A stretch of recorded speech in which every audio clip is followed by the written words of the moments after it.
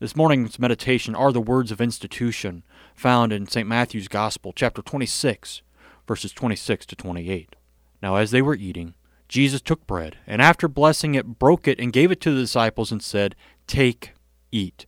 This is my body." And he took a cup, and when he had given thanks, he gave it to them, saying, "Drink of it, all of you, for this is my blood of the covenant, which is poured out for many for the forgiveness of sins."